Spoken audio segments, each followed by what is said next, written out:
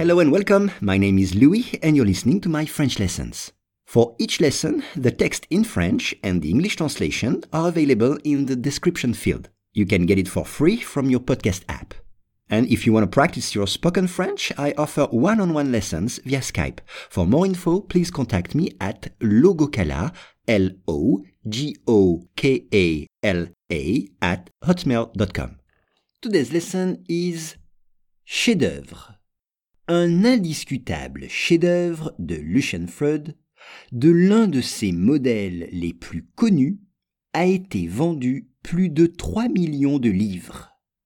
Once again, un indiscutable chef-d'œuvre de Lucian Freud, de l'un de ses modèles les plus connus, a été vendu plus de 3 millions de livres.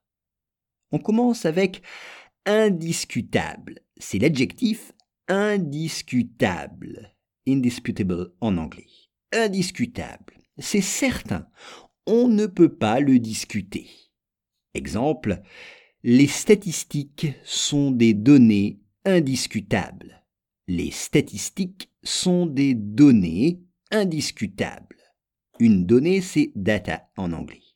Mais ici, c'est un indiscutable chef-d'œuvre. Là, l'orthographe est difficile. Regardez le texte pour l'orthographe de un chef-d'œuvre, a masterpiece.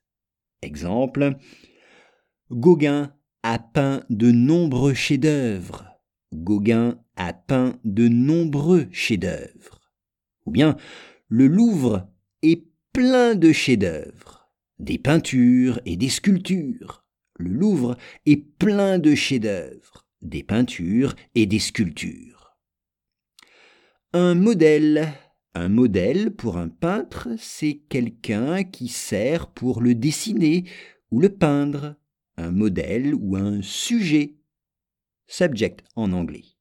Exemple, certains peintres paient leur modèle pour rester immobiles pendant des heures.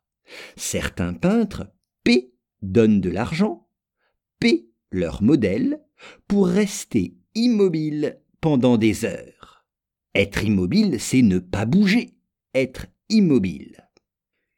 Les plus connus, un des modèles les plus connus, the most recognizable, le plus connu, a été vendu. Vendu, sold, participe passé du verbe vendre, tout ça. Exemple, j'ai vendu ma vieille voiture sur eBay. J'ai vendu ma vieille voiture sur eBay. Et je l'ai vendue pour plus de 3 000 €. Je l'ai vendu pour plus de 3 000 €. For more than 3,000 €. Je l'ai vendu pour plus de 3 000 €. Un indiscutable chef-d'œuvre de Lucian Freud, de l'un de ses modèles les plus connus, a été vendu plus de 3 millions de livres.